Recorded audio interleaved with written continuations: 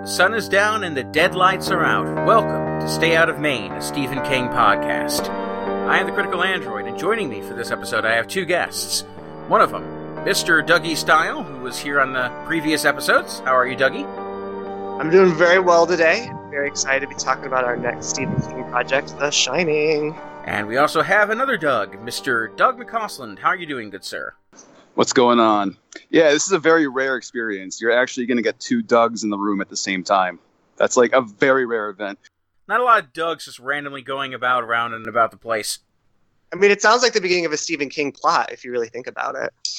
Or twinners from different worlds within the Dark Tower multiverse. And neither of you from Maine. No. I'm glad because, I heard it's a pretty dangerous place with spooky things and strange occurrences. Except for some reason, we're not in Maine for this one. We're actually out in Colorado. This is correct. Very atypical. It's because today we are discussing one of the bigger novels and more well-known properties from Stephen King in general, as we discuss his novel, The Shining. And it's unique in the sense that if there's one thing that people are going to recognize as a Stephen King product, it's probably it or The Shining. Agreed. Yeah, I'd say so. But the interesting thing with The Shining in particular is that this is a product that's going to be very closely associated with the movie, not so much the book in terms of just popular parlance with people. When they hear the name, they're going to think the film, and they'll recognize, it's based off of the Stephen King book. But likely they've never read the book, but seen the movie. At least today, in today's landscape, that seems to be more of the case. I definitely agree with that. I mean, if you think back at the kind of influence The Shining has had, it's huge, but a lot of it comes from the movie. And when you see most TV shows or you see movies in general parody it, it's usually the Stanley Kubrick version they're parodying. The Simpsons one is a perfect example of that. But even episodes of like Rocko's Modern Life and Psych, they're basically copying Stanley Kubrick movie, not the book. Yeah. Ready Player One, the film that recently came out, the book version of that made no reference to The Shining, but the film version goes right for the movie again. The novel version of Ready Player One actually has a very extensive Blade Runner sequence in place of the Shining sequence that's in the film. And that was included in the film because, obviously Steven Spielberg's good friends with Kubrick. And it's funny because they make reference to the fact in the film that King hated Kubrick's adaptation of the movie because it was so different from the book. And that's something that we're going to touch on briefly, but we do want to focus primarily on the book, and there'll be a separate podcast that discusses both the 1980 film and the 1997 miniseries. But that'll be for another podcast for another day. Right now, primarily focused on the novel. And one of the important things to know going into this is that first it was created in 1977, and it was done so at the height of King's battles with alcoholism. A lot of his struggles were incorporated into this story, which is an important thing to understand because alcoholism plays a very large part in the character of Jack, which again we'll discuss more as we go into it. For the basic plot, if you've seen the movie, the basics are there at least. Jack Torrance is a writer who's struggling and is given an opportunity to be a winter caretaker for a very classy hotel that is up in the Colorado mountains in the Rockies, and it's kind of tucked away to the point where when winter comes, bad things happen in sense of it being completely snowed in, no getting to or from it, which is why they need a winter caretaker there to really make sure things are maintained because nobody else is going to be able to make that trek there. And bad things happen in this hotel, and we'll discuss what those bad things are. Going off of the idea that King was not very happy with this film, one of the reasons for that was because of how Jack is played differently in the film than from the book. And I think it's very important to discuss who Jack Torrance is in light of this novel. And to start, I'm going to say that I think King does a remarkable job in taking this man who is very troubled. He's got anger problems, he's obviously got his alcohol issues, but there's something that King does in writing him that makes him somewhat redeemable and likable despite these issues. And Dougie Style, Why don't you give your reflections on that, whether you agree, disagree, and what stands out about Jack's character to you? Well, I think to start off, when we talked about Salem's Lot, we discussed how Ben Mears in a lot of ways was a stand-in for Stephen King, but he was much more of an idealized version of King, just a kind of everyman writer who did the right thing because it was the right thing to do. But then now we've got another writer, but this time it's a very, very different characterization. And I think you're right. I think a lot of it's reflecting on King, but that also shows how brave of a writer he is, that he was able to tackle these kind of inner demons that he had within him with this story and with Jack's character. And I think what really stood out for me after reading this book as well as Salem's Lot is realizing just how good King is with character and that he writes horror for adults. And I think that's a really important distinction to make. I think a lot of horror sometimes just goes for shock value or gore, or they have a message they want to preach. But with King, it always starts with the characters and it builds off of from there. Really, Jack has all these inner demons and issues before we even get to the hotel, and that's what he's most afraid of, is those things coming out, whether it's his alcoholism or his rage and his anger. King does such a good job really sucking you in, but yet, if I had read this book like 15, 20 years ago, I probably wouldn't have gotten as much out of it because I wouldn't have been able to relate as much to what Jack's going through. Now, to be fair, I've never been an alcoholic and I've never been an abuser, but I know people who have been through these situations. And as you get older, you understand why people fall into these situations more and more. That is really a real hallmark of this story and his writing, that he is basically talking about complex adult emotions. And that's where he starts the story from. The horror comes later. But even from the beginning, Jack, like you said, has a lot of issues, and yet King does a good job making you feel for him. But not just for him, but for also the other characters too. He really takes you inside all of their minds and lets you know what they're thinking, why they do what they do. And I think King even makes kind of a meta commentary on that later when Jack is trying to write his play and he realizes he doesn't like any of his characters anymore. And that's when he kind of goes to the dark side. King is showing that no matter how bad a character is, you can find something redeeming about him. And if you can't find something redeeming, then there's not a story worth telling. Doug, how do you feel? I've heard that King has said of Kubrick that Kubrick thinks too much and feels too little. And critics of King's work that preferred the Kubrick version of the story would say King's the exact opposite. He feels too much and thinks too little. I think there's a definitely more interesting character arc to Jack in the book over the film version. Obviously more fleshed out. We go so much into his troubled backstory, more explicitly into how alcohol factors into his struggles. Incredible book. I just read this a few weeks ago. I think we're all new to this book here, correct? Yes. For years, I was actually reluctant because I'm a big King fan. For years, I was reluctant to read this book because I've seen the film version so many times, and I just thought, okay, I've heard mixed things about the novel, and I just kind of pushed it off for years. I've been through a lot this year. Just being candid here, struggling with my own personal demons, and reading this book, it's such an emotional thing. As far as Jack's character in the novel, it makes it more explicitly clear that it almost treats alcoholism as separate from his own character in a weird sort of way, because his actions on alcohol abuse and his struggle with sobriety, yet at the same time, he's more explicitly clear than in the film version that it's due to ghosts. Right. Yes. So that's very muddied. I think it's actually a little more muddied and ambiguous than the film, which is sort of funny because the film sort of makes it clear that he's been deranged from the start. As soon as he walks into the Overlook and he's talking with Ullman, you could just tell that something's just totally off about him. He's more of a tragic hero in the novel, where he comes in, he's trying to change his life around for the better. He's more relatable, likable from the start, even though he's a little bit of a pretentious dude in the beginning. He's kind of just internally judging Ullman, which we don't actually get to see in the film. He calls him prissy and does not like the guy in general. But then again, he just seems to come across as, I think maybe that's the desperation of Jack at that point in time. He needs a job, and he's not happy to be having to take charity work from his friend Al.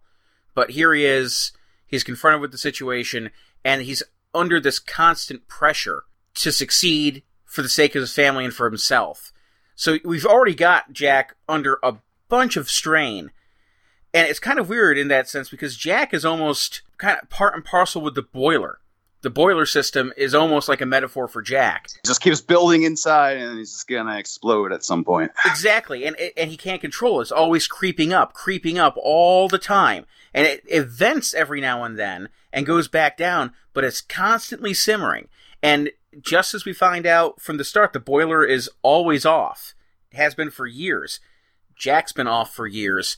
And like you're saying, we see that in his attitude very early on when he's even just interviewing for this job. It's more than just the alcoholism. I think King does a good job really showing how all these past events have led him to this moment. He had a father that was abusive, that abused his own mother constantly, and that made him suppress his own anger, which became unhealthy over time. And then he's now had an anger management issue, and then you threw alcohol into it, and that just became a toxic mix on top of everything else. That is what really makes King such a good writer, is people just don't act the way they are because that's how they are. There's a whole set of reasons. People are the way they are because of a different set of experiences that they've accumulated over their whole lifetime. And you really get that with Jack's character, much more so than someone like Ben Mears in Salem's Lot. He's a very multifaceted character. I do agree with that. And like you said, it's just a combination of different experiences. When you're talking about what King does for writing, the idea that we see Jack in his past developing these leading up to the moments that we're at now, whether it be the flashbacks with his dad or this kind of unreliable narrator status that we have in a sense, because there's these moments early on. We suddenly find out things may not have been exactly what they should have been. For instance, there's a large part of Jack's problems developed from when he was at school as a teacher, and he took out his anger and resentment on one of the students. The name of who I'm trying to remember here at the moment, but is escaping me. The kid on the debate team. George Hatfield. There's a part where he's describing how when he was vetting George for the debate team, George was stuttering all the time. Jack, confronted him about it. We can't have you on the team. And George was going, you set the timer ahead. And Jack's going, I didn't do that at all. I was sure I didn't touch it. But then he starts questioning himself. And then by the time we're done with this part of the story, Jack's saying, I only set it ahead a minute at the most just to put him out of his misery. So even though Jack's not technically a narrator of this story, he's unreliable in his memories, not just with that, but also going back to discussing breaking Danny's arm, which in the movie it's a dislocation, but here he actually breaks his arm. And he says that he meant to do it as punishment. He was so filled with rage that he actually did mean to break it. But up until that point in the book, he's been denying that the entire time was an accident. He just meant to take him and spank him. But now he admits to it later on that he did forcefully want to grab Danny to teach him a lesson. And if breaking the arm was going to happen, it happened. He just didn't care. So we do have Jack being this tortured guy who's so filled with these issues. You do have to look at this book in a way that it's scary on a different level. Whereas we also have these very adult-based fears of abuse, whether it be from father to son, to a husband to a wife, and the idea of losing control of oneself. It's a very kind of mature fear that most people are not going to relate to necessarily, but if you do have personal issues, if you've been through this is not a very easy read at times. No. Jack's character, too, a lot of it comes down to self-worth. In a lot of ways, he feels like he's not worth anything, and I think that's also why he doesn't like the boss who's interviewing him at the Overlook Hotel, because it keeps making him feel worthless the whole time. And like I said, I've never had alcoholism, but I've dealt with some issues, and I've dealt with my own depression and stuff, and a lot of that had to do with health, and a lot of that you could just go inside your head and you just feel like you're worthless and you're not good enough, and it will come out at times in really unhealthy ways. And I think that that's really what Jack's character represents for King and for the book in general, is he is a real person with real problems, but he's not above redemption. He also could succumb to some real evil, push come to shove, which we're going to see. In his own, treatment of himself and how he views himself, his thoughts are almost like of an obsessive compulsive nature, I think, where it's like, oh, did I mean to break my son's arm? I had a dream. I'm going to kill my family. Does it mean there's something wrong with me? He's just always constantly doubting himself and has all these really dark thoughts that creep in there. No help from the alcohol either. It's easy to see where, as the story develops, how this Jack is very much a vessel for the evil that's in this hotel to be able to take control over him and utilize him. Since that's what Jack turns into at the end. And this is something that the book does exceedingly well, is that by the end of this, Jack is almost essentially a reanimated corpse. He mutilates his own face. Exactly, that too. Like, at this point in time, he's been stabbed to death, essentially. And the only reason he's going on is that the hotel has basically taken over him and is using him as a shambling corpse to get done what needs to be done. And, like you said, he destroys his face with the rope mallet. That's how bad it is. And his face is, like, twisting into these forms of the past caretakers and past people who have been embodied in this hotel. To hear it described in the book is a different kind of terror, in the sense of knowing that this place, this hotel, is not just something that's paranormally haunted. It is a living entity unto itself that is trying to accomplish something. We don't know what, but it needs Danny for it. And it is capable of taking somebody who's susceptible and twisting them into an abomination of a creature that's the reanimated dead. Like, that's what it gets to by the time this story is over.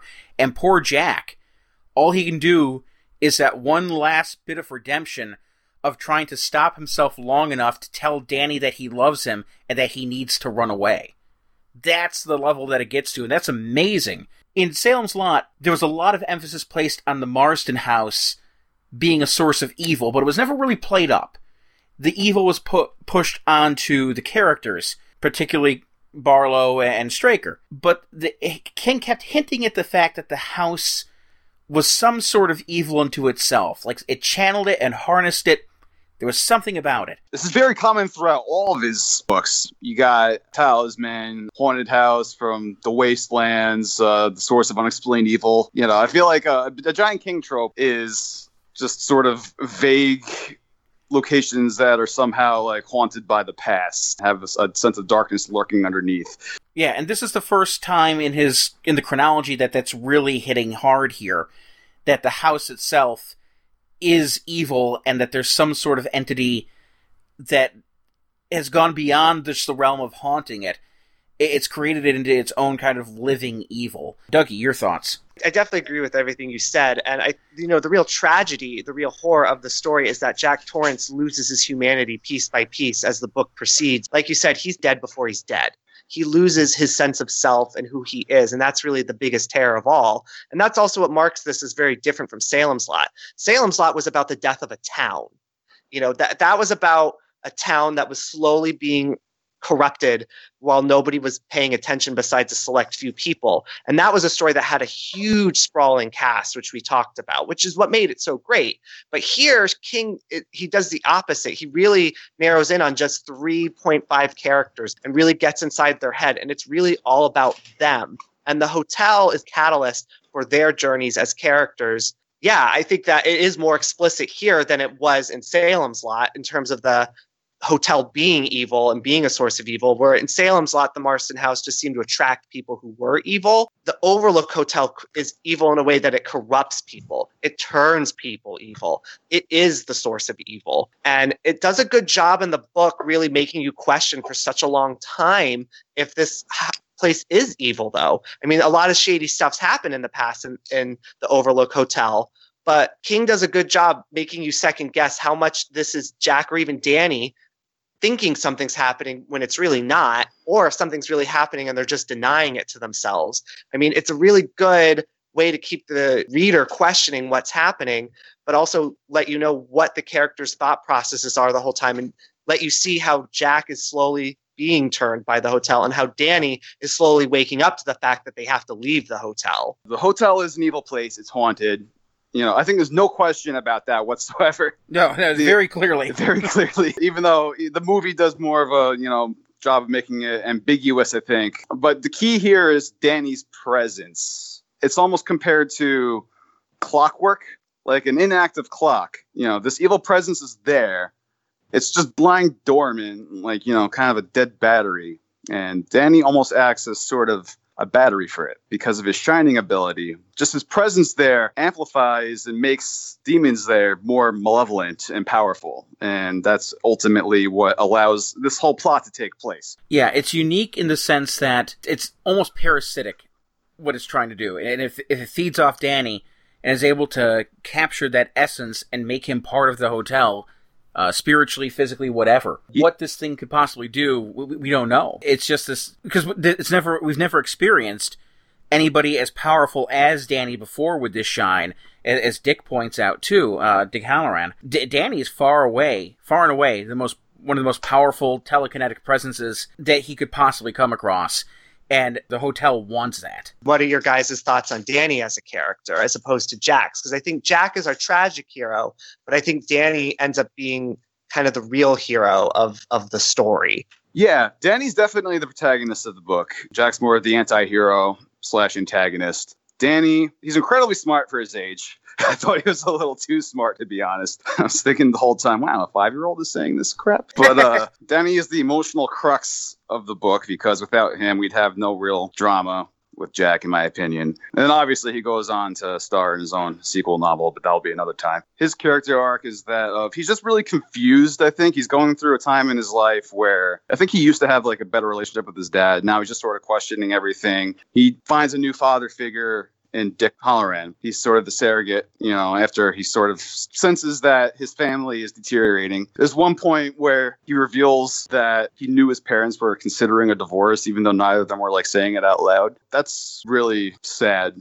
Maybe we could talk about the dynamics of the family itself and how shining ability has influenced the relationship between Wendy and Jack. It's a very interesting point, because we have the gradual evolution of the beliefs of Wendy, specifically Wendy, and Jack is kind of there too, but the influence of the hotel is kind of stopping it from fully realizing it. Wendy fully understands that her son has psychic abilities and is incredibly special in that sense. And she becomes weary of it, knowing, all of a sudden, oh my god, my son could pick up everything that I'm thinking. What is this doing to our relationship?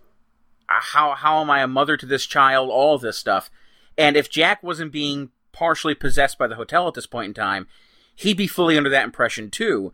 But he's just trying to fight off parts of it because the hotel needs Jack to be able to do what it needs to do, and it can't have him fully understanding what Danny is capable of. The idea that this goes to the more adult fears of the sense of you try to protect your children from the problems that you have in a marriage. A lot of people, you hear it all the time, people stay in a marriage because of the kids. You don't try to let on to your children that things are as bad as they are. And then all of a sudden, imagine if you were in that kind of a relationship and your kid was fully aware of all of it. And they have that looming over their heads, especially Wendy, because she's the one who's actually fully in control of her mind. And it does change the dynamic, because originally when we started this journey, she was worried about losing her son and the connection that she had to him to her husband. And that's almost, at times it is a source of strain between her and Jack, because whenever anything's happening, Danny runs to his dad. And she feels completely sidelined by it. But as things progress and they start losing, or Jack starts losing himself to the hotel, the bond between Wendy and Danny gets a bit stronger. And it's sad for Danny because he wants to love his dad, but he's losing his dad. And he's so aware of what's going on that he even has to come to the conclusion that that's not my dad. And that's the breaking point towards the end of it, too, when he fully realizes, you're not my dad anymore. And how terrible is that? Not just at character level, but again, trying to relate this to real life, of being a kid and knowing that your father is not who you think it is. And that's something that happens to kids and teenagers as we grow up. We realize our parents are completely fallible, that they're mistake-ridden people who make terrible decisions at times and who are not perfect. But throughout our childhood, we cling to the fact that our parents are the best things in the world. And poor Danny has to face this realization at 5 years old. And even the doctor, when he was being interviewed about, or interviewing Danny about what happened, Danny glossed over the fact that Daddy hurt him. He wasn't concerned about that at all. He was more concerned about his parents' marriage. Because again, idolize your parents, and Danny's entire world is being ripped out from under him. Which, as you were saying, Doug, makes Danny have that kind of character arc of being the protagonist because of everything that he's having to overcome. Jack's not overcoming anything. Jack is being overcome. Danny's the one who has to go and climb these hurdles. I think that's the only reason why King has made him a bit smarter than what he should be, because if Danny wasn't this precocious and wasn't this intelligent, you wouldn't have that arc be successful. So we have to exchange a bit of the realism in his characterization for the fact of if it's not, then the story's not going to work as effectively. But it's just staggering to think about it, of what this kid is going through on an emotional level, that if you, I, whoever, had to try to face this as a 5-year-old, hell, people can't deal with this shit as a teenager, the things that Danny's going through. That's the true horror of this book, is putting yourselves in the position of these people and seeing what they're going through. I want to talk a little bit more about Wendy, too. Don't want to jump too much into the Kubrick film, but, as someone who'd only seen the Kubrick film and then read the book, I mean, Wendy is like a revelation in this book compared to the movie. I mean, there's not much of a character in the movie at all. And again, that's part of that is not really Shelley Duvall's fault as much as that's Kubrick's fault, and that's a whole other can of worms. But here, we really get a look inside a really interesting woman, just character, who is in a failing marriage but doesn't know how to leave it. And we really get to learn a lot about her, how she also comes from a broken home, just like Jack. Even though she was never beaten, her mom verbally abuses her all the time, makes her feel worthless and that she's a failure and that, she married the wrong guy and that she can't do anything right. And she even talks about how if she ever goes over to her mother's, her mom will always show her up on how to take care of Danny. Like, this is how you take care of Danny. This is how you dress him. This is how you clean diapers. This is what you should feed him. And because of that constant barrage from her mother is what keeps her in this relationship that she knows is unhealthy. Right, she doesn't know where else to go. And also, this is the 70s. Feminism is really only, in its first wave still. She didn't finish going to college or get a higher education either. Wendy's options are limited. They're just as limited as Jack's are. And so that's why even though she knows that this isn't working and that them going to the hotel probably isn't a good idea, she doesn't see what other choice she has. And she's also afraid of losing Danny to Jack, because it's obvious from the beginning of the book that even though he loves his mom, he has a special relationship with Jack that she can't seem to ever get in between. She tries to constantly and she can't. Even when the horror starts at the Overlook Hotel, he's always running to Jack. Danny's not running to his mom, and that kills her that's happening constantly. So what are your thoughts on Wendy? Part of it, too, she's stuck in this relationship because she doesn't want to prove her mother right. And it's almost like a sense of pride. It's not a bad thing. I totally empathize with her. But she just doesn't want to kind of run back to her mom and just kind of say, yeah, you were right. I don't know what I'm doing. I need you to, help me take care of Danny. I agree with that. I think in general, though, I think part of it is the pride and part of it is she just doesn't have many options. Like, as a single mom in the 70s, she would have probably a hard time trying to raise Danny by herself, especially without, an education at that point. I think she just graduated high school, right? She never went to college, correct? Or did she finish? It was kind of unclear about that. Yeah, I don't remember, honestly. Don't know. They make reference to the fact that she did take a job working at the same location as Jack was as a typist. Right. So she was doing that, but that's not a very skilled position. Right. So I don't think she had anything big beyond that. To me, there's an issue here, too, more of she wants to believe that Jack is a good person, because at heart he is, but he hasn't gotten bad enough to where, at least to her, to where leaving him is a completely viable option, since he has tried to improve. He quit drinking, and as we see in this book, he's been sober for months, and his behavior has changed because of the incident that happened with him and Al hitting that bicycle, and the fact that if there was a kid there, they would have killed the frickin' kid. But somehow, that woke them both up, and she did notice a legitimate change in her husband, and he's been following through on it. So at this point in time, at least, to give Jack a bit of credit here and to give Wendy some credit for why she's made the decision that she has, Jack has changed. It's just unfortunate that, as we're going to find out, she mentions it. You might not be drinking, but all your habits have returned. Right. And that scares her. Yeah. And it goes to show what, exactly what she thinks of her husband, where she's been suspicious of him. I guess you can tie this into the kind of that early feminism too, of trying to stand for herself. She is looking for a reason to break away from Jack, because she did give him that one last chance. He has been improving, but she is constantly wary of him, and that's a strain on the relationship for her, because she's always worried that she's going to have to leave, because she's not going to take any more shit. That's very firmly established that she's not going to take any more, because she's ready to up and leave at any point in time. That pressure is also putting Jack into a deeper and deeper sense of depression.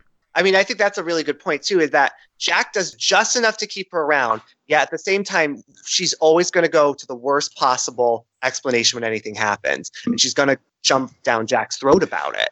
And that doesn't make Jack feel good, and that makes it even worse. And you see that constantly, that they kind of have this toxic relationship going on, even without the alcohol anymore, where she's just silently judging him all the time, and he knows it. And it's making him feel more worthless.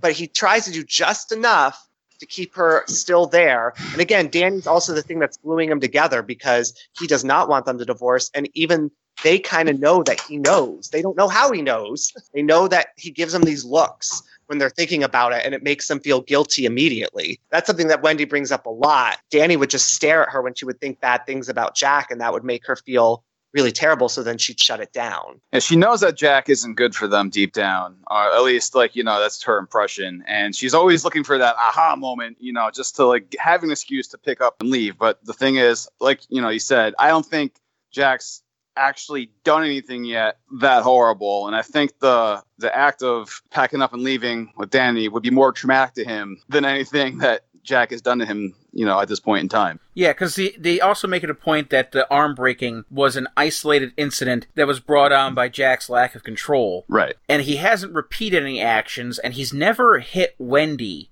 up until this point either. She doesn't fully understand the rage issues that he has, and Jack doesn't even fully understand them either. He doesn't understand where they come from. Obviously, they come from his father, but we see that as the audience or the reader. But Jack is not fully in control of himself, and he's constantly in the sense of denial about his past and who he is, probably because he doesn't want to admit how much like his father he actually is. But god damn it if the hotel doesn't draw that out of him. Oh, and that goes to another theme, too. Jack is kind of denying the fact that he's like his father, and Wendy's greatest fear is being more like her mother. That's something that gets hinted at whenever if Jack says something about how she's like her mother, that's like the berserk button right there. That's the button you don't press, because Wendy ain't gonna take that shit. Yeah, that's definitely the quickest way to piss her off, is to bring up her mom. Yeah, like you said, you're being like your mother right now. I was like, oh shit, that was not a good thing to say. No, you didn't. I'd probably be murdered in real life if I ever said that to any of my girlfriends. Oh my gosh.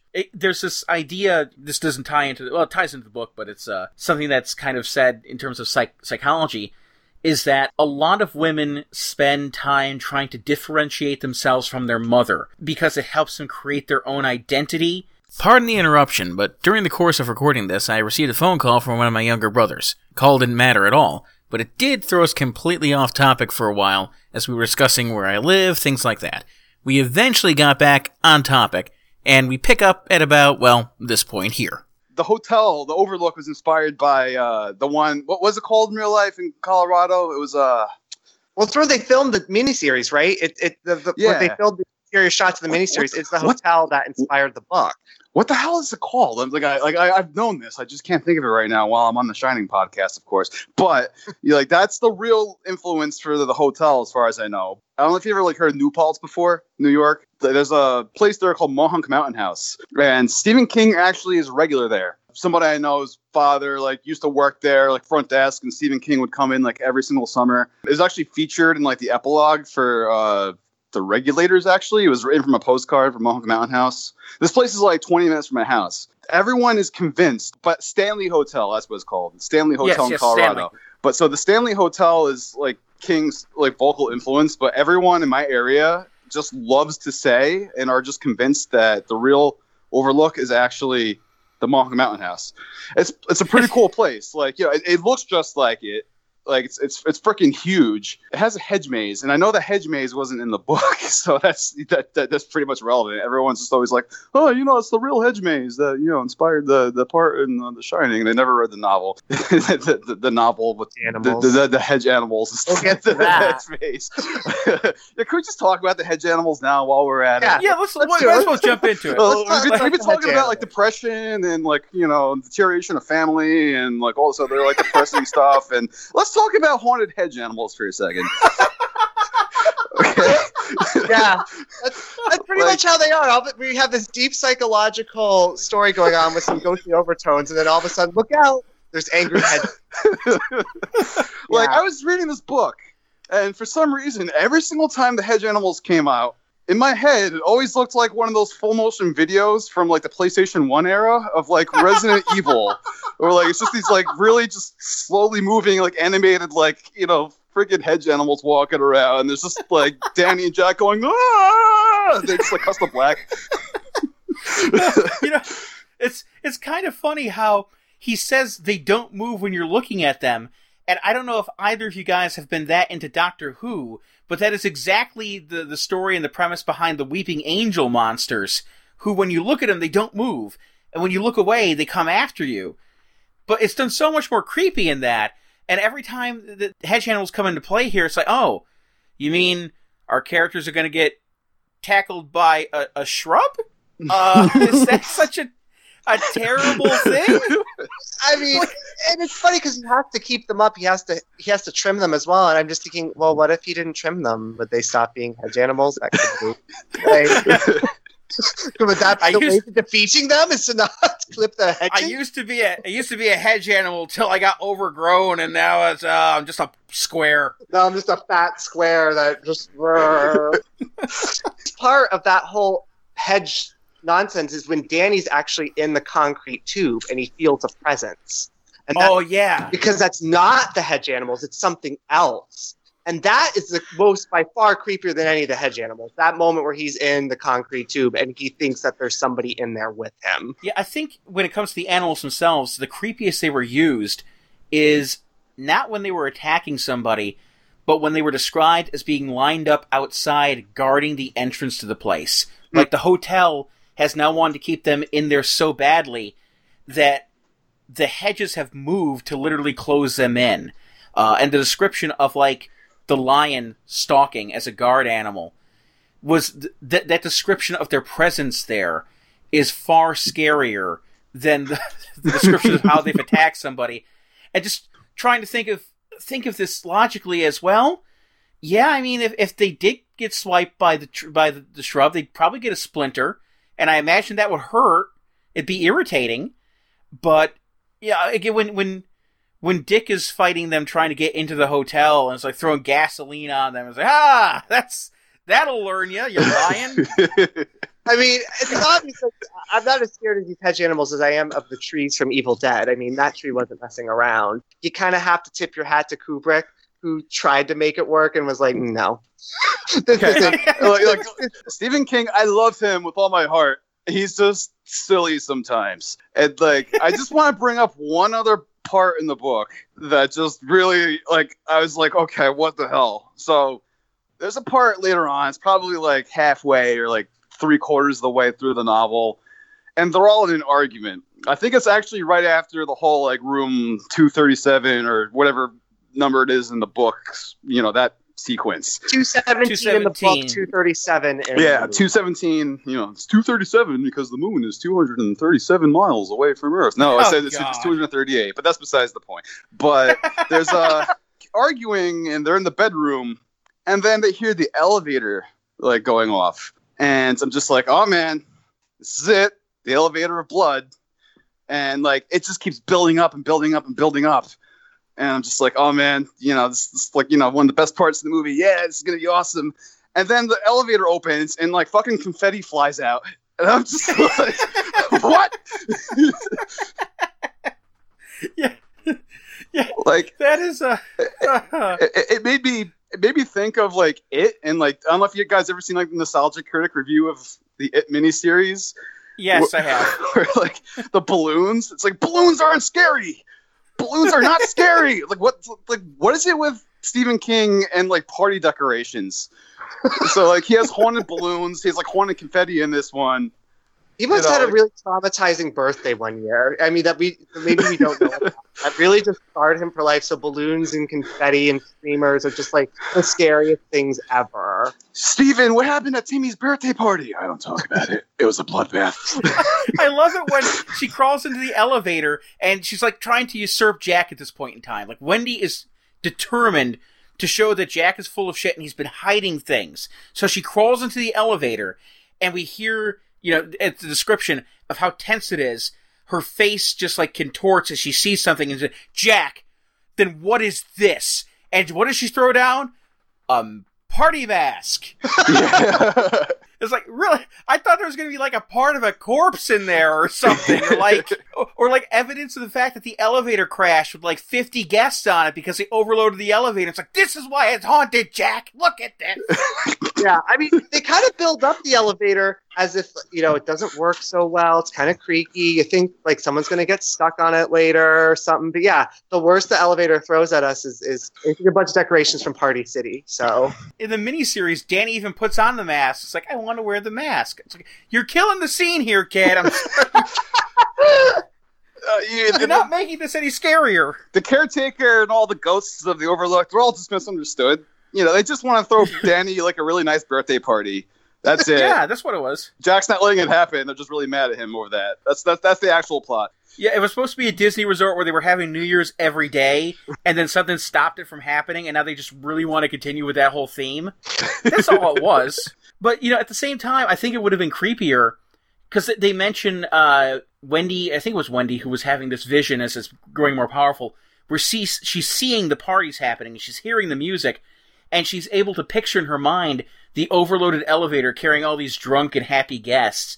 And I'm thinking, if we really want to up the ante here about how haunted this place is, that elevator should have fucking crashed. All those people should be dead. And we got a bunch of dead people up in the ballroom who died because of that shit. That would up your ante right there if you're going to go with the whole elevator thing. But let's talk about something that does work that's super scary. Since we've already mentioned it in passing, let's talk about Room 217. Yes. Oh, man. Okay, now, before... I want to jump in here fast and say something about hotels in general, about how one of the things that this really does capture is that you would think that at some point in time, King had worked in a hotel. And as you know, Dougie, from working in hotels too, yep, these buildings do have stories. Yep. And they do have legacies. And when things happen in a room, like I remember the time we had a person dropped out of a stroke in a room. They were traveling with a business partner, and the business partner was like just traumatically affected by this. The person who was working the night shift with as the lead clerk along with our supervisor, we're sitting in the back room thinking, how do we handle this? And my thought is, well, do we charge him for the room? It's dark. It was dark humor, but it was my only way of like kind of coping with the fact that that room is now going to be forever marked with the presence. Somebody died in that room. Well, I used to work at the Warburton Park Marriott, which has been around since the early 1900s. Again, it's a hotel that had a ton of history. So many presidents used to not only stay there, but actually live there part-time too throughout the years. And the older portion of it, which really goes back, and they hadn't really renovated until recently, there was a room that everyone said was haunted, that there was someone that her spirit still lived in that room, and that some of the housekeepers even had friendly relations with this spirit, that they would talk to her. Like, people had gone in there to do room inspections one night, and all the lights would go out in the room out of nowhere. And so, yeah, I am well aware of that. And, of course, superstitions, too, just that hotels never have 13th floors. We never name a room with 13 because apparently that's bad luck. I don't know, Doug, your experience, if you have anything like that you've gone with hotels before. Not hotels, but I've just seen way too many just weird shit. Like I can't. That could be an entire podcast of its own. Now, as far as local, like I said, the Mohawk Mountain House, which I mentioned before, that's supposed to be haunted. I've been there. It's a nice place. It costs like $2,500 a night to stay there, or something like that. It's absolutely insane. but I've heard lots of stories about that place. That's local. But hotels, nah. Stephen King just has like a weird, like not weird. It's actually pretty cool. He has a fascination with big hotels. I don't know if you guys know the story of how The Shining was inspired. I don't fully know. Even if I don't, the audience might not. So go ahead, go into it. Pretty much, he was driving with his wife through Colorado, and then he saw the Stanley, and it was actually the last night because they had an off season, just like the Overlook. So he checked in there. And he said that like they were serving him dinner. They were like the only people there, him and his wife. They were like packing up, and they're just in this massive like dining room, being served food. And he's like, "Wow, this is just really like just like creepy." It was an old hotel, and he saw. Was it in the book? It's like I think it's a fire extinguisher, but it's hose and it turns into a snake and attacks Danny. That was actually something that he saw there, and he just thought, okay. This is a good setup for a novel. I'm going to write a book about, the caretaker of the off-season hotel because I can't picture staying in here for like 5 months. Hedge maze actually does not exist at the Stanley. That was made up for the movie and the hedge animals. There's no haunted hedge animals in real life. I wish there were. But I was looking so forward to them. Especially the rabbit, who apparently all that hedge animal did was just like poke its head up. It's like, you guys going on the attack again? Can I watch? Oh, Lord, those hedge animals. Like, besides, even if the rabbit did attack, like, how bad would that be to like see your obituary? Jack Torrance died. He was attacked by a living hedge animal in the form of a rabbit. Mistook him for a carrot. It gnawed through both of his Achilles tendons, and he bled out on the ground. Oh, all right. Well. Not to get back into that topic again, but like that scene later. I mean, this is a fascinating topic, hedge animals. But like that scene later on, where like Dick is like coming in on the snowmobile and he gets like attacked by a lion, and it's just so dramatic. Like he's just getting the shit kicked out of him by like a bush, pretty much. And he's being thrown around. He's just like, oh, and he's just like thinking like, oh god, I'm gonna die. And, like he's being. I don't even think they show him getting out of that situation. I think they just kind of drop it. Like he's just like, oh yeah, I fought it off, and he like comes into the hotel just like completely like bloodied and bruised up. Dick, what happened to you? I got in a fight with a shrub. Oh, really? Jack's trying to murder us, but, if you're having a fighting up shrubbery, then maybe we need someone else. I've been being beaten for the last 15 minutes with a rope mallet, Dick. I have broken ribs. Every time I breathe, my bones are poking into my lungs, Dick. But let's stop everything, because you were attacked by a hedge animal in the form of a rabbit or a baby. It was a lion, Wendy. It was a lion. Yeah, sure it was, Dick. Just go up there and save my fucking son. But anyway, yeah, Dick warns Danny about this room, and Danny's just like, fuck it. But in fairness, the hotel was very much trying to compel Danny to open this door. Like we said, certain rooms have certain histories, and this one apparently has quite a big one. There's a lady in the tub, and the lady wants Danny, and she gets him too. Yeah, I mean, obviously the biggest horror of the scene is the dead woman. But I actually found when Jack went in even creepier, because he goes in and he sees nothing at first. He's just thinking Danny's just full of it. He's just trying to, get out of being in trouble for entering this room when he knows he shouldn't go into any of the rooms. And I like how he's going. And then he hears the curtains and he turns and he sees a shadow of somebody in there. And he does the smart thing. He says, I'm getting out of here immediately. He's like, I'm not going to be that guy that goes in and looks. So he runs out, locks it. This is probably my favorite part of the book in terms of scares. He locks it. He then hears something thump really quickly onto the floor, scramble, and race up to the door and jiggle the door really quickly, while you basically hear the wind howling in the background.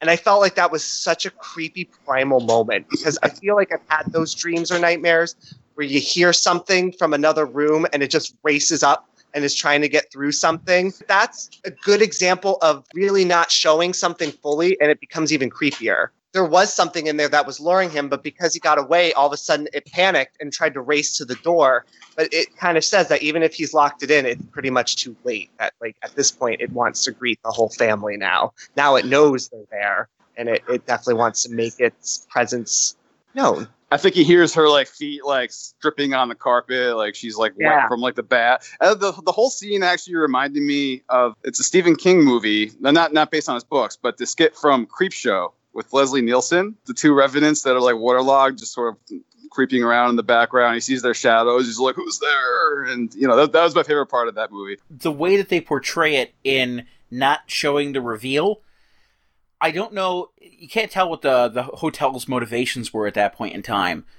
but by revealing itself to Jack in a way that is not completely overt, it just furthers his madness in thinking, or in him thinking, that maybe he's not insane, or maybe he is insane, he doesn't know, because he's seeing things that he can't comprehend, he's hearing things that he can't comprehend, and if the hotel is that blunt with it, Jack's gonna know. But if they just cautiously keep pawing at him, eating away at his sanity, he's gonna fall more under their control, because they're weakening him, bit by bit. They're just chewing away at his sanity. Like the radio, for example, his father's voice coming over the radio, his reaction is that he's going insane. He's not thinking that the hotel is doing this to him. He's thinking part of him is going mad. It might be the need for a drink, it might be something. And again, if he just flat out sees the ghost, it's going to break the illusion. He's going to know that something is up. But if they can keep things just a little bit plausible to where he can try to deny it, he's going to fall more under their spell. I do think, though, that the spirit wanted to be met, though. I think that the fact that he shuts the door and that's the moment it scrambles out of the tub and races as fast as it can to the door means that it was expecting him to come to it, and he didn't. It didn't play into its hands, so now it has to, try to think on its feet really quickly about what to do. And again, I don't know. I just think that there's something about the way King describes it that just really was much creepier than hedge animals. And, supposed haunted hoses. But I mean, Danny's part is creepy too. And it's interesting how when I watched the Kubrick movie again, I didn't realize that he never met the lady, that it was only Jack that had met the lady. Or here, it's Danny who meets the lady and not Jack. That's an interesting turn from the book and the movie. I rewatched it. That actually confused me. Yeah. It just sort of happens so abruptly. And in my mind, I always thought, well, he met the lady first and then Jack met the lady. But here, that didn't happen in the movie, but in the book, it happens in detail. And of course, King describes her as disgustingly as possible. I mean, he basically vomit just reading the description of how decayed she is and how much bloat she has under her. And ugh. I mean, King is a master at just writing things in the most disgusting terms possible. Yeah. Without giving away too much, since I started to read Dr. Sleep, this character is not done, which is kind of cool. I haven't read Dr. Sleep, but the version of the book I took out from the library had the first chapter, or at least it had a portion of it to read. So I did read that, and yes, you are right.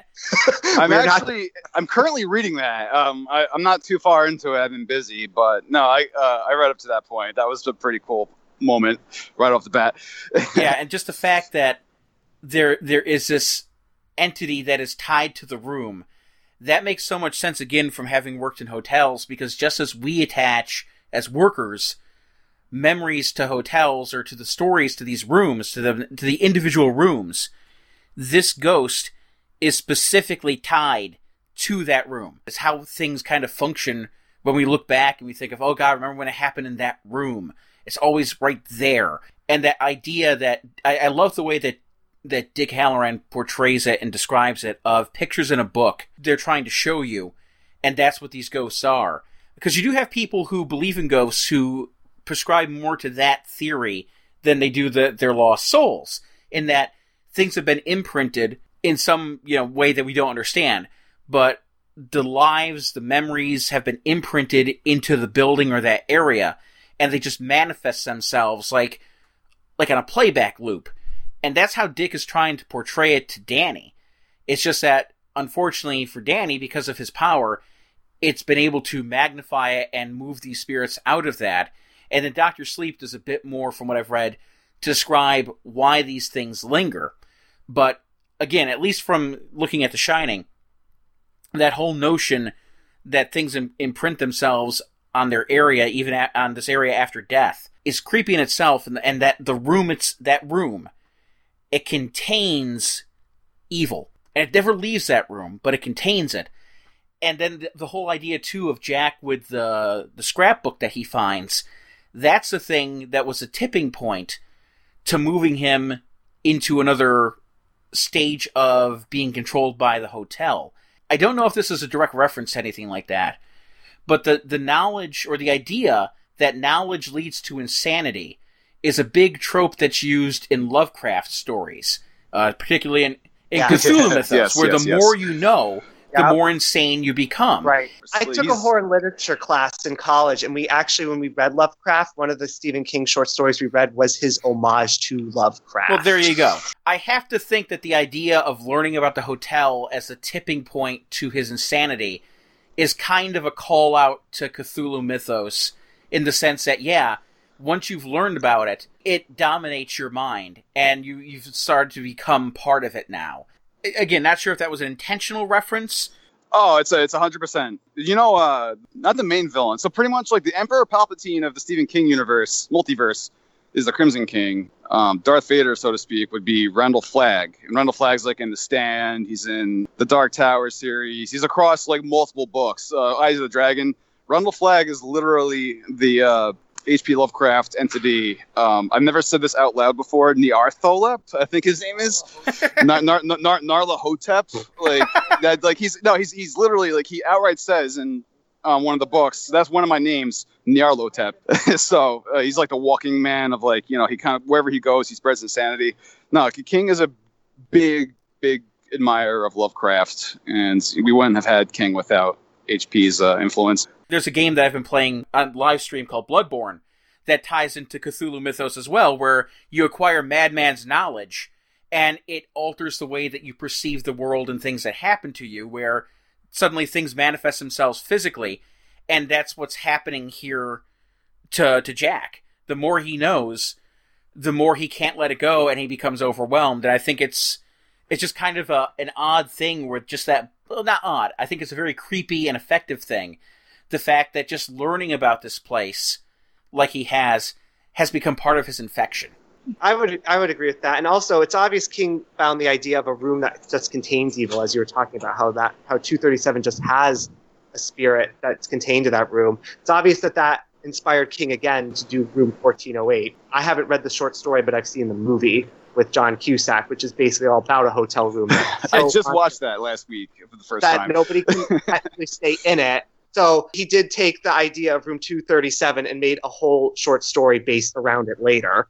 Yeah, I also want to tie this back into, because we haven't really discussed Dick Halloran very much, and I want to point out something that, all right, just kind of a social, and I don't want anybody like thinking that we're going to bring the subject into race, but there's always been the concept in television, film, whatnot, in the last couple or several decades of the magical Negro, as it's called.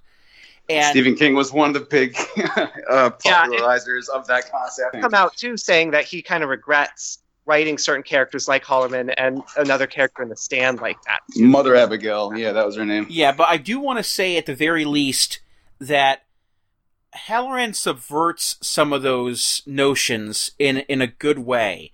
In that I don't think he comes across so much more as like the magical Negro trope as he comes across as, I think you mentioned it earlier, Doug, as like the surrogate father. The connection that he forms with Danny and the way that his backstory is played out doesn't seem more like they're just imbuing him with magical powers as much as it is world building and the fact that this shining exists and there's people who have it. And then not to mention, Dick's rescue attempt completely fucking fails. His only role in life was just to get the shit kicked out of him, so this kid could escape. Through this version, unlike the movie where he, basically just leaves the plow to get out of there. That's really his only function. And then on top of that, subverting the magical Negro trope even further, Dick almost becomes the same as Jack, in that the hotel tries to get him too at the very end in the work shed. Yeah, he hears the voices in his head, and he's like, well, he fights it off. Like, it's a very brief thing. But it's still there, and the fact that he too was almost fallible to it. But I do love the scene where he's talking to Danny about things and helping. It, again, like I said, with the magical Negro trope, it tends to be about the idea that some black guy is able to impart this knowledge and like saves the day through his like world-wearied bones of, oh, I've seen it all, I've been through all this, and let me tell you something, kid, like all that stuff. But here, Green Mile. Yeah, there you go. But it happens quite often in King. No. But in this case, Dick comes across to me more as somebody who sees this kid as very much somebody who reminds him of himself, being alone with this power. But Dick has somebody to connect to with his grandmother, who was able to show him the ropes and teach him and let him know that he was not alone in the world. And Danny doesn't have that. And he feels bad for this kid, knowing that, especially hearing the thoughts that are going through his head about the divorce, he's able to pick up on those things, and he's takes time to try to read Danny's father and mother, and there's just something very heartwarming about the fact that he feels something for Danny because he's able to read what this kid is going through, and he feels bad for him, and just knows that this is a good kid who needs some help. I don't know, it's just something about it was very heartwarming, and I think did a decent job of not diving too far into that cliched magical Negro trope that is so very demeaning to African Americans, and here King manages it a lot better than he would in future novels. Right, I can see that. But your guys' thoughts, Doug? What do you think? Well, one scene I liked in particular is when he's on the airplane coming back, and he's got the passenger next to him who seems a little snooty at first, but then later he realizes that she might have a little bit of shining as well. She might know what he was up to by the end of the flight. And I like the way that he kind of talks about how a lot of people have variations of shinings, that some of them don't really know they have it, but are just really smart at things or better at things.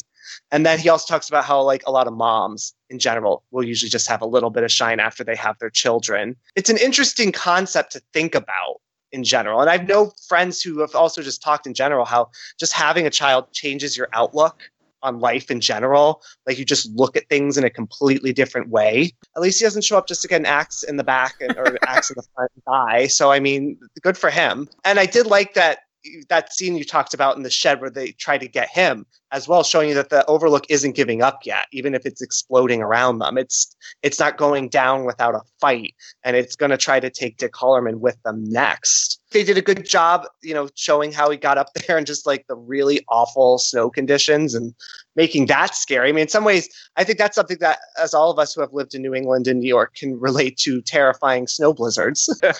And, they're all trapped in the hotel with the terror, but him trying to get there is almost as scary as what they're going through, just because when there's a storm like that, you're basically surrendering your life to the elements and hoping you can make it through luck and gumption. We do find out, too, that there's one thing that Dick hates more than room 217. It's Seasons in the Sun by Terry Jacks. Which is fair. When that song comes on the radio, he's just like, nope. It's a glimpse into rock radio back then, though, that Seasons in the Sun could be played on a rock radio station with a straight face, where now if you had a classic rock station, that would never be played on it. And it's so fitting that I read this, I was reading this around the time that Aretha passed away, because there's a passage here that I quoted, and he says, as Dick is driving, he turned on the radio again, and it was Aretha, and Aretha was just fine. He'd share his Hertz Buick with her any day. It's like, yeah, that's... Dick knows where it's at. He knows where the soul music is. And Aretha at that time was so huge in terms of her popularity and the respect that she had in the music community for being that popular icon. And yeah, Stephen King, he's letting his rock and his music credits show here. I mean, Season of the Sun, rag on that. Doesn't Creedence Clearwater Revival Bad Moon Rising get mentioned as well? Yes. In the story, and of course that's a whole song that's about dark, evil stuff is coming. The song itself is almost foreshadowing what's about to befall them all at the Overlook Hotel, because right after the song plays is when they're like, guess what? Time for a snowstorm. Your thoughts on Dick, Doug? Yeah, he said Doug before, not Dougie Style. Get it right, Doug. Yes. Dougie was just willing to jump right in. There could be only one. No, but I don't know. You guys covered Dick mostly, so I agree with all of you on that. One thing I do think, though, is we should just keep readapting The Shining, and in every single adaptation of The Shining, Dick gets hurt by a different melee object. That's just that. We'll get an anime Shining, and he gets attacked by a ninja sword. Just keep it going. Just see how many different blunt objects can be thrown at him. Rogue mallet, axe, ninja sword, every time baseball bat. Every time I think of him getting axed to the back, I just always think of The Simpsons. And I just think of Marge Just thinking, oh, I hope that rug was Scotch guarded. The thinning. You want to get sued? Poor groundskeeper Willie. But yeah, again, it's nice to have Halloran fleshing out the whole kind of world here and giving us more of that insight about what The Shining is. And then, speaking of that, let's talk for a moment about stable time loops. Because that's something that happens here as we find out that Tony, the imaginary friend that Danny's been experiencing throughout most of the book, is a future version of Danny. You know, that's where King is starting to throw the sci-fi into his supernatural here. The idea that at some point in time, Danny would have to be projecting his image back in time to his previous self. And that's a whole nother dimension of not just supernatural, but like I said, it's almost like it's more of a science fiction trope of putting that into there. And I think it's very daring in a way that he doesn't outright state that Tony is Danny, but he uses enough language to where you can decipher it, and where he's discussing that Tony's face was one that was not quite Jack's and not quite Danny's, to where it's like, oh, that's Danny in the future. And I think it's just a really clever way of doing it. This time, Doug, not style. Your take on Tony. Got it. That was one of the bits of both the book and the film that was like sort of like blurrier, I think, where like it's definitely hard to wrap my head around. Actually, they don't go and explain them like at all in the Kubrick version, as far as I can remember. No, they don't. In the book, like they allude that he's Danny in the future. I don't know. I just thought he's sort of Danny's defense mechanism. All this like kind of negative like emotion and like everything he's taken from like, you know, witnessing what his parents were going through and hearing their thoughts just sort of manifesting into a person inside of him. Would that have been a more effective use of Tony than having him be a future version of himself? That was explicitly confirmed in the novel. I don't actually quite remember that he's a future version. Yeah, it's definitely part of that. Listed as the ABC miniseries. Right. I don't know. Tony was weird. That was definitely a weird part of the book. I wasn't really sure how I felt about that explicit. No, he's Danny from the future. He's like it's like a Days of Future Past, or yeah, you know, just giving warnings. Yeah, Rogue and Kitty Pryde sent him back in order to be able to stop the Sentinels from going forward. That's all it was, and Stephen King was just writing for X-Men the entire time, but nobody knew it. Dougie, your thoughts on Tony? The movie wasn't very clear about it, and it does seem like a defense mechanism, but in the book, I think it was a pretty interesting reveal. I didn't see it coming, and I think that it is interesting that it's a future version of himself talking to himself, and you were saying that was kind of imbuing him. Maybe that's why Danny is so precocious and kind of speaks ahead of his years, too. Maybe because his future self is influencing him at that young of age. You know, that's something that I didn't really think about till just now as we're discussing it. I think they even allude in the book that he's like way ahead of his own age, like in terms of his vocabulary and stuff. Yeah, the doctor points it out to Wendy. That definite possibility. What do you think? I don't want to say I'm bothered by the whole reveal of it, because I do think it's interesting, but it also layers on maybe a bit more than we needed. I kind of like the idea that Tony is a manifestation of, like what Doug was saying, is a manifestation of everything that Danny has had to endure and has him as a defense mechanism. But in terms of how the reveal is handled, I like the fact that it is not so explicitly stated of Tony saying, I'm you from the future. Instead, they say it's like him looking into, it was almost as if Danny was looking into a mirror and seeing himself 10 years later. The way it's worded makes for a more effective reveal, regardless of whether I think it's a good reveal or not, in terms of how healthy it is for the story. It's handled very well in terms of how King has written it. They also use the hotel's evil sense of shutting off Danny's access to being able to use his abilities as much as he would like to. And that's why, like, the transmission between him and Dick gets cut off so abruptly. You know, the hotel is able to sense the fact that Danny's, you know, far beyond his range of things, and he doesn't have those things to protect him anymore. So when he's calling out for Tony, and he's going into these deep trances, he's accessing something that is so far beyond comprehension that I guess we do need kind of a bigger reveal for that, and I'm glad that we got one. So maybe in a sense it had to come down to it being that way, and it does factor into the intelligence. Yeah, the whole idea of time bending is just another thing that's like, well, do we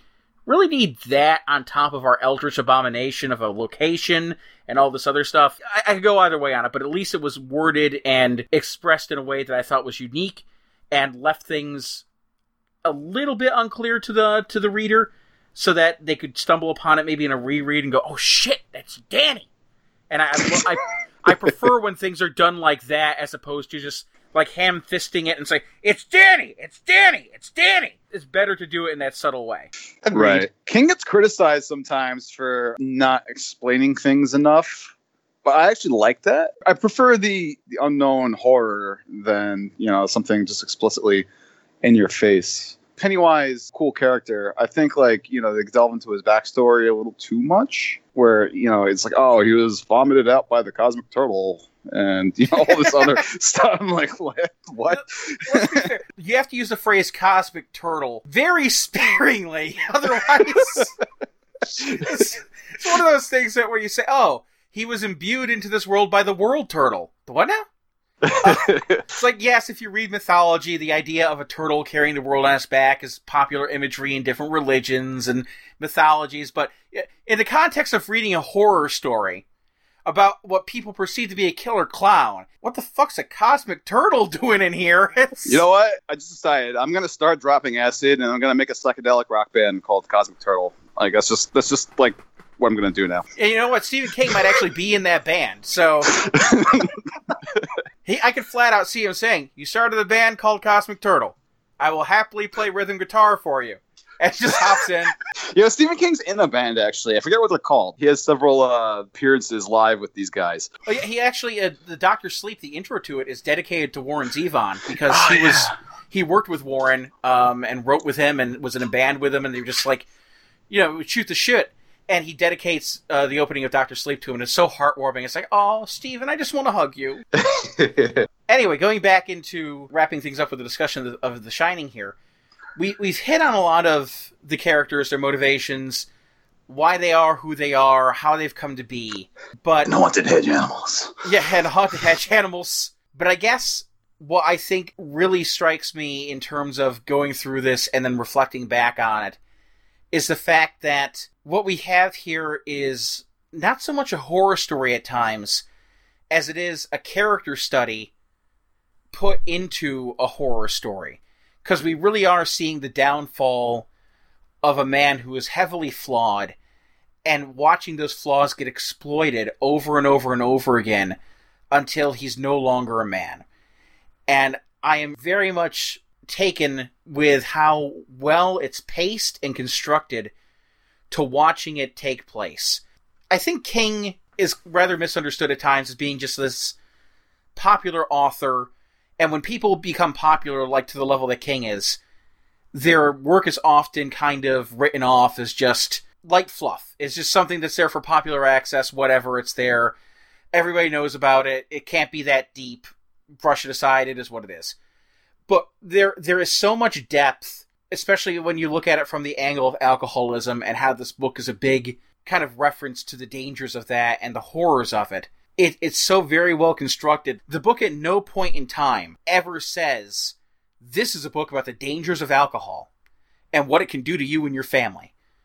But it's very clear that that's part of why King wrote this, because he experienced the horrors of it and he wanted to impart it to people in some way, shape, or form. Maybe not even impart it to people, but just to get it out of himself and cleanse himself of it, to put it out there because of what it did to him. And I think the depth of that and watching it unfold with Jack, whether he's drinking or not, and most of the time he's not drinking, he's sober for 95% of this novel, but he's still suffering from the effects of it. And I think that goes a long way towards making this allegory or this metaphor towards alcoholism work, is that we're not being beaten over the head with the fact that alcoholism is bad. We're being beaten over the head with the fact that Jack is a devastated man because of it, but we're seeing him become an alcoholic again without taking a single drink. And it's masterful in how it does that in imparting its moral. And that's the big takeaway that I have coming from this book now. What a wonderful job King did of handling a topic that has devastated the lives of millions of people around the world and continues to devastate people, and he's showing that without explicitly showing it. He doesn't have Jack beat himself over the head with it. Yes. with a rope mallet, for that matter. Come and get your medicine. There's a lot of medicine being handed out in that book. No, I'm actually reluctant to call King a horror writer. This is my closing thoughts here. But like everyone, says like, "Oh, Stephen King, you write spooky stories." And like I think as a writer, I don't think Stephen King just sat down and was like, "You know what? I'm gonna write scary stories." Like I don't think that's him.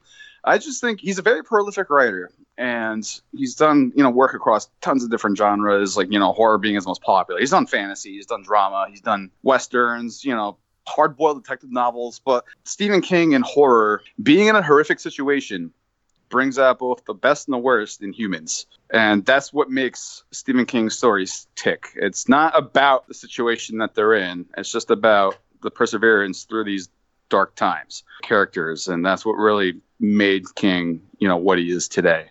Dougie, your thoughts? Compare it to Salem's Lot. That was a story that was ambitious in its sprawl. Just how many characters there were, how many subplots were going on, just how much he was juggling at the same time. But he was at heart talking about the death of a town and how there was already corruption in this town before Barlow and Straker even showed up. Here, this is an intimate story. This is zeroing in, narrowing down to just 3-4 characters tops, and we really get to know them. And it's more about their journey. Yet, like Salem's Lot, there is a darkness there before the Overlook Hotel takes over. I think Doug's right. I think he is more interested in what makes humans tick. And horror is just a great avenue for him to explore that, to see how humans and characters would act in certain situations and bring out the best and worst in them. He's a good writer in that he can tell 2 horror stories that feel completely different from one another, and yet still be really great character studies at the end of the day, even though this one is much more about a certain amount of characters than Salem's Lot was. I think it's kind of revealing that we've talked more about the characters themselves than the story beats. Because the story beats, as interesting as they are, they're not as interesting as the characters who are experiencing them. I mean, we could talk about the ballroom and everything that Jack sees there, and the messages that are being given to him by people who were there in the past, and the weird fucked up situation with the owner and his bisexual partner dressed up as a dog. I do want to talk about that, though, before we go. Outside of the room, that was the second scariest part of the book, was Danny running into that guy dressed as a dog barking at him. That was terrifying. So just throw that out there. I forgot about that. But that was the other part that I actually thought was genuinely scary. That whole sequence was masterfully done. Masterfully done and masterfully perverted, but in a way that made sense. Like, it wasn't just thrown in there to just see, oh, how perverted could this get? No, it describes the evilness and the excess of some of these people who were just like, I'm so powerful, I can make a man completely submissive into acting like an animal for me. And that's fucked up shit. You thought 50 Shades of Grey was bad in terms of its BDSM. This guy thinks he's a fucking dog. It's so bad. Or if you're watching the movie, he's a bear. And there's no context to it whatsoever either. It's so bizarre and strange, but again, these story beats and these odd happenings are shaped around these characters. And when we discuss Salem's Lot, we talked about the characters. When we discuss Shining, we're talking about the characters. Guess who we're going to be talking about when we review Carrie? The characters. Because they're so overwhelming in terms of their presence. And it's a line I've said before, and I will continue to say, we love stories, but we fall in love with characters. Whether you fall in love with Jack in terms of actually liking his personality and who he is, or whether you love to hate him, you're going to remember Jack Torrance because of everything he's gone through, his story arc, his flaws, his act of redemption. You're going to remember it. You're going to remember Wendy from this as being a very strong motherly figure who tried to stand up to Jack and fucking killed her husband. She stabbed him in the back and it killed him. The only reason he's alive is because he was reanimated by the hotel. I like the fact, Doug, that you said that King is not so much a horror writer. I think that's 100% correct. He writes characters and then puts them into horrible situations. And when we talk about the movie and the miniseries in the next podcast covering The Shining, that's when we're going to be able to talk more about story beats and how they unfold, because writing a book often gives you the chance to explore characters more, because you have more room to do that. You can talk about their thoughts more, because you don't have to subscribe to that rule of show, don't tell. You can tell all you want in the book. In the film, we don't get that luxury, just like we don't get that in the miniseries, a little bit more because we have more time to work with that. The book really does showcase that more, and it'll be interesting to pick apart how the miniseries and film tackle the scenario. It'll be very interesting for us to visit that.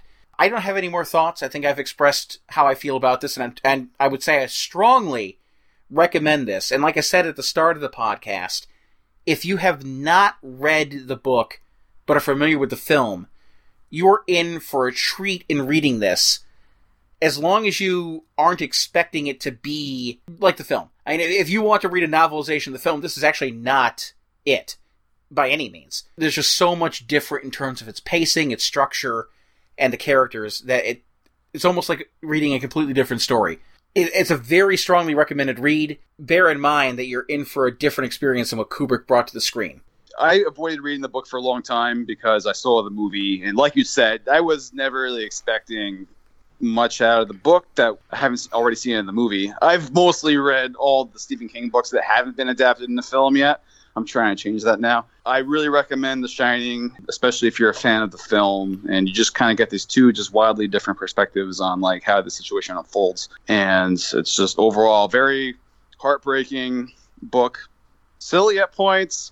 It's not perfect. No Stephen King book is perfect, but I 100% recommend The Shining. First, I'm just happy that I remembered to talk about the guy dressed as a dog, because I wanted to talk about that, but I think we got distracted by hedge animals that fell by the wayside briefly. But I just wanted to say I thought that was really one of the creepiest things in the book, and really well done. Overall, it was a page turner, just like Salem's Lot. I finished this in a week, which sounds like a lot of time, but really, I was reading it on the subway. I was reading it during my breaks at work. I was reading it when I was home before my husband came home. I was basically reading it whenever I had free time, and I was enjoying every minute of it. I think it's just a testament to his writing that you just are so engrossed in the story that he's telling that you just don't want to put it down. So if you want a book that you're going to be engrossed in, not want to put it down, that I would definitely read The Shining. And to just, we were talking about how most pop culture has been influenced by the movie and not the book. The one randomly piece of pop culture that was influenced more by the book was Friends. If you've ever seen the episode where Rachel comes in and finds Joey has a copy of The Shining in his freezer, and she asks why The Shining's in the freezer, and he says he never starts The Shining without making sure there's room in the freezer for it. And Rachel says, why? She says, why? Like, you think you're more safe if it's in the freezer? And he's like, a little. And then she says, well, how many times have you read this book? And he's like, oh, I read it all the time. It's a classic. She's like, what's great about The Shining? And Joey says, what's not great about The Shining is the question you should be asking. So Rachel decides to start reading the book. And there's a scene later in the episode randomly where she's sitting on the couch with a blanket, and she's totally engrossed in the book and has a kitchen utensil. And Monica walks in and she just jumps up and screams and has the kitchen utensil in her hand. And it just shows that she is now just as engrossed in The Shining as Joey's been. Going back, I just need the dog guy. One more thought on this. And I do want your perspective on it, Doug, because obviously nobody's going to have the same experience, whether they're gay, straight, whatnot. But I do want to hear your perspective, because as you mentioned, you've married, so it's not secret that you're gay or anything. Yeah. Based off of when this was written, and the fact this time period, and even predating it and following it, homosexuality was often used to illustrate perversion in people. And if you had a perverted character, they were often tied to being gay. Like they'd do something, they'd be after guys. It was used terribly as a way of showing how perverted somebody was. But King, being a liberal guy, has never really had a problem with homosexuality or with gays. And I think what he does effectively here is he's not showing this behavior to be aberrant in terms of, like, demeaning gays. He's doing it to show how much power this the ownership has, in that he's effectively dominating somebody into being his like subservient love slave that he doesn't care for. He definitely is able to use this very aberrant sexual behavior, but he's not doing it to show, like, perversion or to be homophobic. He's using it to show just how powerful this presence is and how much control and love of control the ownership has. But I do want your take on that, because I think you would agree with me. Far too often in media, homosexuality has been shown as a perversion and to, like, show just how twisted characters are. Yeah, I mean, well, for years, homosexuality was pretty much just equated with pedophilia. They were pretty much the same thing. There was no difference in terms of what the culture saw that. But from what I've read, reading about homosexuality before, like the 60s and 70s and how people had relationships and whatnot. I mean, it's something people did, and some people knew about it, but nobody really talked about it. And even if you were in a gay relationship, you never really said you were gay either. It was a different time. But at the same time, I think what this plot point is showing is that this guy, he's found someone who's rich and powerful and can maybe take care of him, but he's letting this guy kind of abuse him because he probably doesn't have many choices. I mean, it's not easy for him to probably find a person to be with, because they mention that the owner's bisexual, but the guy wearing the dog mask is gay, and that the owner likes to sleep with a lot of gay people, but only do it once. So he just sleeps with them once and tosses them aside. This guy is obviously so taken with him that he wants more. And you kind of feel sad for the character, because I'm reading between the lines that this is obviously somebody who probably has never had a lot of love in their life, both from their family and friends, because of how he feels and in the fact that he's gay, and he's probably had to struggle and scrap by. So the fact that he's got somebody that's kind of abusing him, but at the same time kind of taking care of him, he thinks that's probably the best he can do, which is really tragic when you think about it, but kind of shows also just the depravity of this guy and what the Overlook Hotel does, and the fact that a piece of him is now trapped as a dog for the rest of his life. Not even a person, but a dog, like a person dressed as a dog that just barks and acts crazy. Like that's pretty sad. So I kind of just read it more as sad than anything, and creepy. But I don't think that he's making a slam against gay people. Though, of course, we've got the one guy at the beginning who talks about the boiler, who's dropping some words here and there. Obviously not supposed to be very likable, but it's not King saying it. It's this guy saying it. Yeah, those queerosexuals. Right. Right. It also shows the kind of world that, a lot of homosexuals had to live in, is that most people thought that way. And even if they didn't say it out loud, that's what they thought. So they couldn't really live their full life out in public. And that's what King is doing with things like that, too. These people exist. Sadly, you can't avoid them. But King also tends to make clear how ignorant these people are by showing them as sometimes as bad people, or sometimes just merely as uneducated people who are very uncultured. You get a lot of that in Salem's Lot. You get some of it here. I do appreciate the fact that, for the most part, King tries to be more progressive in the way that he writes characters, whether they be women, minorities, homosexuals. There's more respect given to those different classes than other writers would have given during that time period, and a lot more than fucking H.P. Lovecraft, who was just flat out fucking racist in a lot of his depictions. Oh yeah. Yeah. That's like basically the base of his horror is the fear of the other, and the other being anyone who's not a white straight male, basically. I'm not defending him, but it's a different time. Whenever you read anything, you have to take it into that account. Even Roald Dahl, with his depiction of the Oompa Loompas in Willy Wonka, he described them as ignorant pygmies from Africa. It's like, holy shit! That's not something for kids. But anyway, it's The Shining, all of its glory, from great character arcs about a recovering drunk to a depraved guy who thinks he's a dog in a submissive relationship. You get both ends of it here in The Shining, and if you're a fan of topiary hedge animals, boy, do we have a book for you. We sure do. But one last note, coming off of Carrie and Salem's Lot, I think this is the book that really cements him as the next great American writer at that time. I can see where at this point, all eyes are on him now. And he even knew it too. And I think that's why he starts pushing himself further. He starts getting more ambitious, books like The Stand. I definitely look forward to covering more soon. But I definitely think that this is the moment where Stephen King becomes Stephen King. And actually, Doug, we'll leave you with the last thoughts on that, with you having read more Stephen King than either of us. How does it sit in the pantheon of his works? And what do you think we have to look forward to as we continue along with the podcast? Are you doing this like in chronological order? That's going to be the goal here. I mean, we started with Salem's Lot just because it was something that Dougie was reading, and I thought we should jump in on this and start something here. But the idea now is to go chronologically, because we do know that sometimes King introduces into his stories elements, areas, characters from previous books. But it's also helpful to read chronologically to see a person's writing style develop and how they evolve as a writer. So we don't want to miss out on that by jumping around. A very similar novel is The Dark Half, where it's about a writer who struggles with his darker side.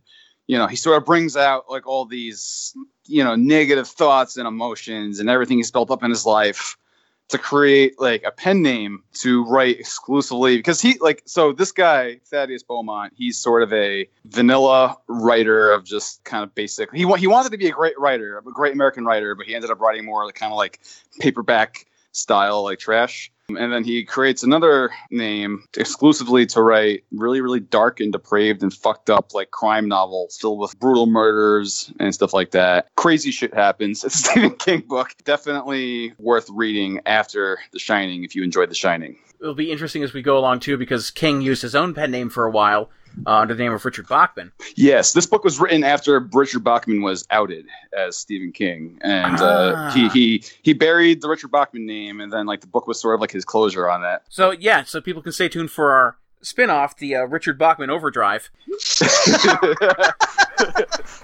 Take care of business. And don't you think that won't be the opening theme song from when we started that podcast? You guys are going to do Richard Bachman like all in one podcast? You should. It'll be hard to say what we do. I mean, it'd be a fun little spin-off to do. We have Stay Out of Maine, but then we have the Richard Bachman Overdrive, which now that needs to be the name. Yeah, that's a separate podcast. I actually haven't read any of the Bachman books. That's like one of the main like blank points in my like Stephen King knowledge. Well, it'll be interesting to dive into those too, but I do want to thank both of you for being here for this episode of Stay Out of Maine, a Stephen King podcast. All right, glad to be here. Thank you. Pleasure as always. Covered The Shining, and stay tuned for the next episode where we dive into the movie, the miniseries, comparing, contrasting, and looking at what they both do well and what one of them does very, very, very, very, very wrong. If you thought hedge animals were a great discussion point before, just wait till those come back up in the next episode. So, from all of us here at Stay Out of Maine, a Stephen King podcast, thank you once again for listening. For the love of God, don't pet the animal. As a reminder, if I can get the words out without thinking about those fucking hedge animals. As I thank you again for listening, and remind you once again to stay out of Maine.